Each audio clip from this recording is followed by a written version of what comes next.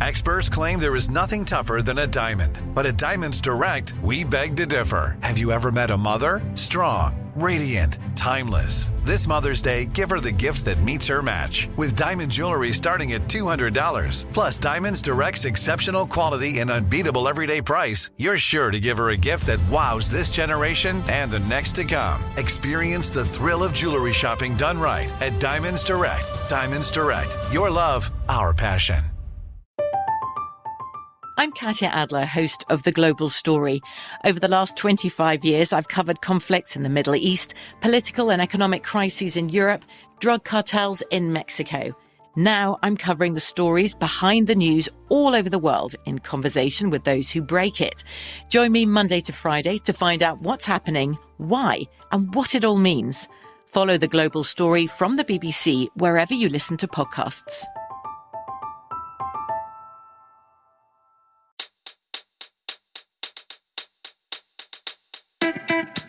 Welcome to the Daily Dive Weekend Edition.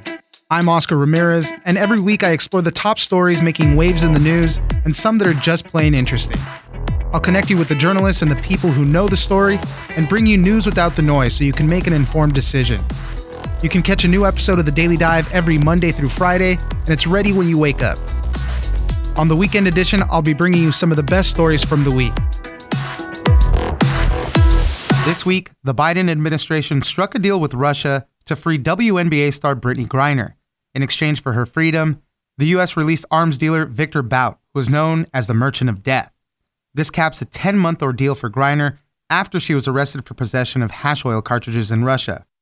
For more on what to know about Griner's release and what happens to Paul Whelan, another American in Russian custody for espionage charges, we'll speak to Alex Ward, national security reporter at Politico. So as you rightly noted, this has been really going on, these negotiations, since Griner was detained in February for having hash oil in her bag at a Moscow airport. And what they've been really trying to do, they being the Biden administration, was trade effectively two Americans, Griner and Paul Whelan, a former Marine who has been detained in Russia for 4 years, unproven charges of espionage, in exchange for Victor Bout, who, as you said, was a Merchant of Death, and he has been charged in the U.S. with trying to kill Americans, as well as aiding the Taliban in Afghanistan, recruiting child soldiers, mutilation, etc. I mean, not a great guy. But the Russians pushed back on this 2-for-1 deal, saying it really needed to be Griner for boot. The decision basically came to Biden the last couple of weeks saying, look, this is where the Russians are. They will not budge from this. It's basically either Griner comes home or no one comes home. And Biden decided to make the decision to do the 1-for-1 deal, grant clemency to Boot, who was going to be in prison until 2029, and make this deal in the UAE, where they were exchanged in Abu Dhabi. So that's sort of what happened here, and that's why Brittney Griner's, as we speak at this moment, flying back to the United States. And there's already been some video that surfaced showing that prisoner exchange, Bout and Griner kind of walking past each other as they go to their respective sides. All very interesting, and, the stuff of movies even. And the difficult decision that went into this, right? What are people saying, is this a lopsided deal? Because, as you mentioned, you detailed Bout and all the stuff that he was done, known as the Merchant of Death. Brittney Griner, obviously a basketball star, but we had this whole thing that happened with Russia and Ukraine. There was, saying that she was a political pawn. What are people saying about the deal that was made? Well, I mean, there is a bit of concern because, look, I mean, there are many people who are saying it is a basketball star in exchange for an extremely prominent and likely dangerous man. They are not equivalent, right? And so because of that, there is concern that maybe the U.S. gave up too much in exchange for Griner, as just as her cause may be. And, of course, it is not only the Biden administration, but any administration's policy to work as diligently and as hard as possible to bring any American wrongfully detained abroad home. And so you have to imagine the Biden administration had a tough decision to make. Do we try to call Russia's bluff? Is it possible, that if we decide to keep Brittney in Russia, could we get Griner and Whelan for Boot down the line? The administration decided not to take that risk. They decided to do the deal on the table, which was 1-for-1. But now you see the administration not really speaking to legitimate questions about what are the security concerns now that Boot is freed. All you really heard Karine Jean-Pierre, the White House press secretary, say is Biden considered the security risks and did not take the decision lightly, indicating that there are some security risks now that Boot is freed, but we're just not clear what those may be. Right. And things had escalated on Brittney Griner's side of things. She had been sentenced to this penal colony for 9 years. We were hearing kind of the descriptions of daily life there and, how hard it was going to be for her. And she had just gotten shipped out there. So, they had said all along they wanted to at least get a deal done by Christmas, but that kind of escalated things. So obviously, to the point of the whole conversation, right, they had to weigh all the options and figured, we have to get her out. As far as Paul Whelan, what we're hearing, his family did speak out. They said it sucks that he couldn't come home too, but it still was the right decision. Yes, but you also have heard from Paul Whelan himself say, why am I still sitting here? So he is angry. And I talked to Elizabeth Whelan, his sister, who said, look, he's just trying to be remembered. Who wouldn't be upset? And we have to remember that in April, the U.S. was able to release Trevor Reed, another former Marine, but did not bring Paul Whelan home. So that's now twice this year that another American hostage in Russia has come home, but Paul Whelan has stayed in prison. And so he's naturally asking, why not me? Why am I still here? And so, yes, when you talk to the Whelan family, they will say, of course, are we happy about Brittney being returned? Of course, every American should be returned home. But they are understandably upset, and as is Paul, understandably upset that Paul Whelan still remains in a Russian prison cell. The situations were obviously different. Brittney Griner had drugs on her, these hash oil cartridges. Paul Whelan's in there for espionage. That's what they got him on. And obviously he's saying, hey, this is completely untrue, all that. So obviously the situations are different. Do we have any indication of what Russia wants for Paul Whelan now? Well, we've heard that they would like a Russian who is currently detained in Germany, who is there charged with killing a Georgian citizen in 2019. There's also been talk that the Russians would like the U.S. to hand over a Russian spy to them, but the U.S. says that it is not, and he does not detain one. Right. There is not one to give. So, it's unclear if maybe the U.S. was talking to Germany and the Germans didn't want to give up that Russian, or the U.S. isn't being forthright, or there really isn't someone to trade. But this is sort of complicating the issue, right? Because there were a lot of people that were saying the price should be very high for Boot. It should be Griner and Whelan. The fact that Griner's no longer on the table, that she's gratefully and rightfully coming home, that makes it harder, very likely, to bring Paul Whelan home. It's unclear what else the U.S. could give at this point. There may be some other deal they're working on. I mean, Paul Whelan's lawyer in Russia seems pretty optimistic that there might be a deal down the line. Elizabeth Whelan, again, Paul's sister, told me that the way that the Russians were providing Paul a phone to call his family in the morning, which is a rare time, the access to U.S. officials, gave her the sense that maybe the Russians are trying to loosen up a little bit on Paul. But that, of course, remains to be seen. It is completely unclear. They could just be more open now because, of course, there was a big deal just made. Well, Brittney Griner coming home. Hopefully a deal can be made for Paul Whelan. We'll keep an eye out for all of that. Alex Ward, national security reporter at Politico, thank you very much for joining us. Absolutely. This week, we also kicked off the chip manufacturing boom in the U.S. President Biden toured a Taiwan semiconductor manufacturing company plant in Arizona that is tripling its investments to build new semiconductor chips. As the relationship between China, Taiwan, and the U.S. continues to be strained, we're rushing to build our own local supply.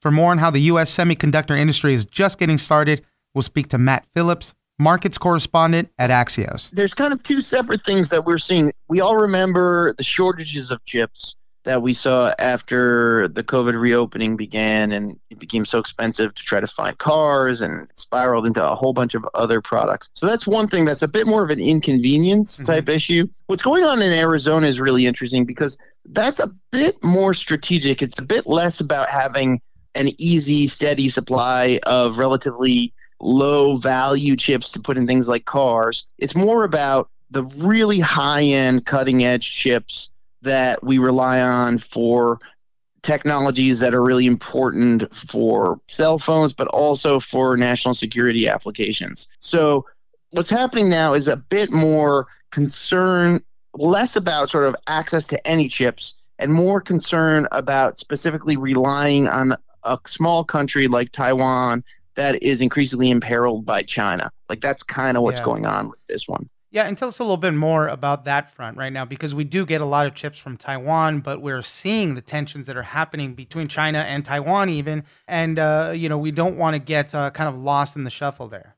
That's right. We're living in an interesting time where really since the end of the Cold War, the assumptions that global business leaders operated with were that goods, people, capital could all largely flow across borders relatively easily. War was kind of a thing of the past, of the 20th century, and we could basically all put that behind us and focus on building these really sprawling networks of supply chains all around the world that could deliver really, really high-end products at a really low price. That kind of era is increasingly looking like it's over. Between the war in Ukraine with Russia's invasion and the really extreme response that we saw to Nancy Pelosi's visit to Taiwan, where China was really for the first time doing exercises about how to enforce a blockade of Taiwan. It's really not lost on business leaders and political leaders that we really need to have access to some of these super high-end chips, within the United States, within our own control. Because as we've seen, like Germany built its entire economy around having a relatively steady flow of access to Russian natural gas. Now that's over. And the economy is really struggling to figure out how to adjust to that. So we're trying to not to make those kind of strategic missteps. And that's a big part of what's going on. And it was interesting when we saw President Biden traveling to Arizona earlier in the week. They said, hey, why are you traveling to a border state without actually visiting the border? And he said something, we got other big things to do there. And so this was what that trip was. Tell us a little bit about what they're going to be doing there in Arizona. They're going to be creating a lot of jobs. And then obviously what we're talking about, hopefully creating a lot of these high value chips that we need.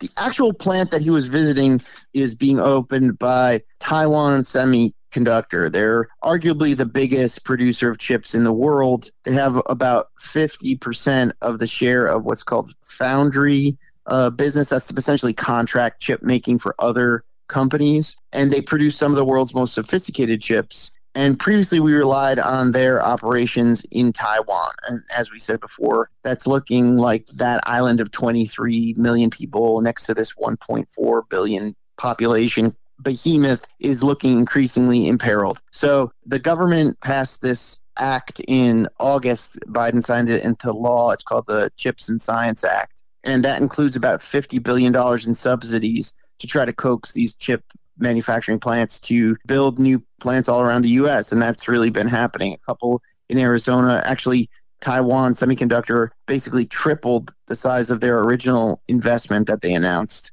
yesterday. So they're going to be spending about $40 billion there. Samsung, which is a big Korean chip maker, they're talking about maybe spending $200 billion building out their basically chip making enterprise in and around Austin, Texas area. So it's really a huge amount of business that it could, go into the U.S. economy. It's great news. It's jobs that will stay here. But, and you made the mention at the end of the article too, it's still going to take a long time to kind of ramp that up. So while it's great that we're doing it now, really that shift in balance is going to happen for some time as you need to build out these things, really get things rolling. Yeah, for sure. And it requires a lot of highly trained people. So people have to be trained up. I mean, literally, we make 0 of these kinds of chips in the United States right now. So they're going to have to bring in a lot of people from Taiwan to train Americans on how to make these things, how to operate the machinery, how to install the machinery. So it's a huge long-term investment, but hopefully one that will result in steady jobs and economic and national security. Totally. And maybe as we do start getting into the game more, maybe some more innovation might even be occurring. So it's an exciting time for the U.S. to really start finally getting into all of it. And we'll continue to watch out. Matt Phillips, markets correspondent at Axios. Thank you very much for joining us. Thanks so much for having me.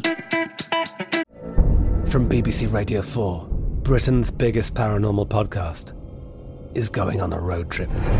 I thought in that moment, oh my God, we've summoned something from this board. This is Uncanny USA. He says, somebody's in the house, and I screamed.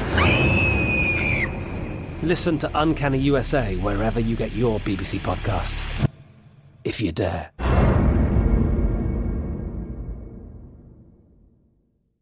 Hey guys, it is Ryan. I'm not sure if you know this about me, but I'm a bit of a fun fanatic when I can. I like to work, but I like fun too. It's a thing. And now the truth is out there. I can tell you about my favorite place to have fun. Chumba Casino. They have hundreds of social casino style games to choose from with new games released each week. You can play for free anytime, anywhere. And each day brings a new chance to collect daily bonuses. So join me in the fun. Sign up now at ChumbaCasino.com. No purchase necessary. VGW Group. Void where prohibited by law. See terms and conditions. 18+. This week, we're also continuing to hear more about the hot weight loss drug Wegovy. It's in short supply and very high demand. The drug is proven to help people lose as much as 15% of their weight by suppressing appetite. But the company expected more of a gradual adoption of the drug and has lost out on a ton of potential cash. Selling only $700 million to date, analysts had projected $2 billion in sales for 2021 and 2022. For more on why you can't find Wegovy, we'll speak to Peter Loftus, farmer reporter at the Wall Street Journal. One of the early factors was that before Novo Nordisk came out with Wegovy, which was in the middle of 2021, they had one view of what kind of a market it was going to be. And that view was more conservative. They thought, that eventually it could be a big selling drug and that there could be a lot of prescriptions written, but that would take time. And this was sort of based on their experience with an older weight loss drug, Saxenda, as well as other older weight loss drugs. Those older drugs had more modest weight loss effects, and a lot of insurers didn't cover them. And so Novo Nordisk went into this thinking, okay, we like what we have with Wegovy. We know it can help people lose up to 15% of their body weight. But just based on our experience with this market, we think it's going to take some time for it to grow. And so as a result, they set up a certain level of manufacturing capacity that was in line with that more conservative view of how quickly this market would grow. And then what happened was once it came on the market, the demand was huge. It was really above what they had expected. And I think that was a combination of that it did have a better benefit for weight loss than most drugs before. And I think social media had become so much more established since the last time a weight loss drug came out that the word started to spread virally, really with no help from Novo Nordisk. They weren't actually necessarily promoting it. It just kind of spread on its own. And so that really led to an increase in demand. And so let's talk a little bit about the money, because that's always such an important part, right? So the market for anti-obesity drugs right now is worth $2.4 billion worldwide. They say it could be $50 billion by 2030. So when they were talking about Wegovy, they've made around $700 million in sales to date. But what they were projecting just for Wegovy sales for 2021 and 2022 was $2 billion. So they kind of blew it on that front, just a missed opportunity when it comes to making boatloads of cash. Analysts were predicting that figure, $2 billion, and yes, they've fallen short. And I should say that another factor here that came up later was that a contract manufacturer that Novo Nordisk was working with to help with one step of the production process had some issues where they were having basically quality problems at their plant, and they had to scale back manufacturing. And so that was something that made it an even worse situation than might have been the case even with Novo's conservative outlook for how quickly this market would grow. So it was really kind of one factor was planning for a more cautious outlook, a more conservative growth pattern, but then this totally unplanned manufacturing snafu that also kind of compounded the matter. Yeah, and as you mentioned, social media played a huge part in it. People were seeing it all over the place on TikTok and YouTube, and they said, hey, I want to get in on this weight loss drug. You mentioned that other drug, Saxenda, right? So in 5 weeks, it took doctors to write new prescriptions for Wegovy at the same weekly volume that it took the other drug, Saxenda, 4 years to reach. That's how quick this thing shot up. And so what is Novo Nordisk doing now? They're saying that they're going to kind of do a relaunch early next year. They will have enough supply to meet that demand, they say. They've taken steps to build an inventory of, this drug comes in a range of doses. And so they've had to make sure that they've got an equal amount of all doses out there. And they're lining up more manufacturing capacity, both internally and externally, so that at some point, I think they think by early 2023, they should be able to say, okay, really any new patient can get this. Because that's really been the net effect so far, is that patients who had started on Wegovy by a certain point, many of them were able to continue on sort of the maintenance dose. But for many people, if they hadn't started on it by a certain point, they just weren't going to start on it at all. So that's what Novo is expecting soon, to be able to say, like, anyone can start to get this drug, and we should have a sufficient supply. And what a happy side effect, I guess you can call it, right? For unexpected for what was supposed to be a diabetes drug. That's why, people are looking to the Wegovy, they're looking to Ozempic. They were looking to another one as alternatives to Wegovy because they couldn't get it. But these are diabetes drugs, which is kind of one of the most interesting parts of it. Yeah, it's like it's kind of like drugs for two diseases in one drug. And these companies, Novo and their competitors, they did find in the past that studying these types of drugs for diabetes, they did see this effect of weight loss. But I think it's really just in the past few years where the magnitude, by sort of refining these drugs and coming up with better versions of them, they've seen that the magnitude of the weight loss has become really striking, to the point where it's not just a happy side effect for people with diabetes to lose weight, but it's a drug specifically to lose weight, including for people who don't even have diabetes. And so that's where there's been the real shift, and I think why there's such a big market opportunity for these drugs. Well, if you're looking for Wegovy, maybe next year. Peter Loftus, pharma reporter at the Wall Street Journal, thank you very much for joining us. Thanks for having me. Don't forget to join us on social media at Daily Dive Pod on Twitter and Daily Dive Podcast on Facebook. Leave us a comment, give us a rating, and tell us the stories that you're interested in. Follow us on iHeartRadio or subscribe wherever you get your podcasts. I'm Oscar Ramirez, and this is the Daily Dive Weekend Edition. I'm Katya Adler, host of The Global Story. Over the last 25 years, I've covered conflicts in the Middle East, political and economic crises in Europe, drug cartels in Mexico. Now I'm covering the stories behind the news all over the world in conversation with those who break it. Join me Monday to Friday to find out what's happening, why, and what it all means.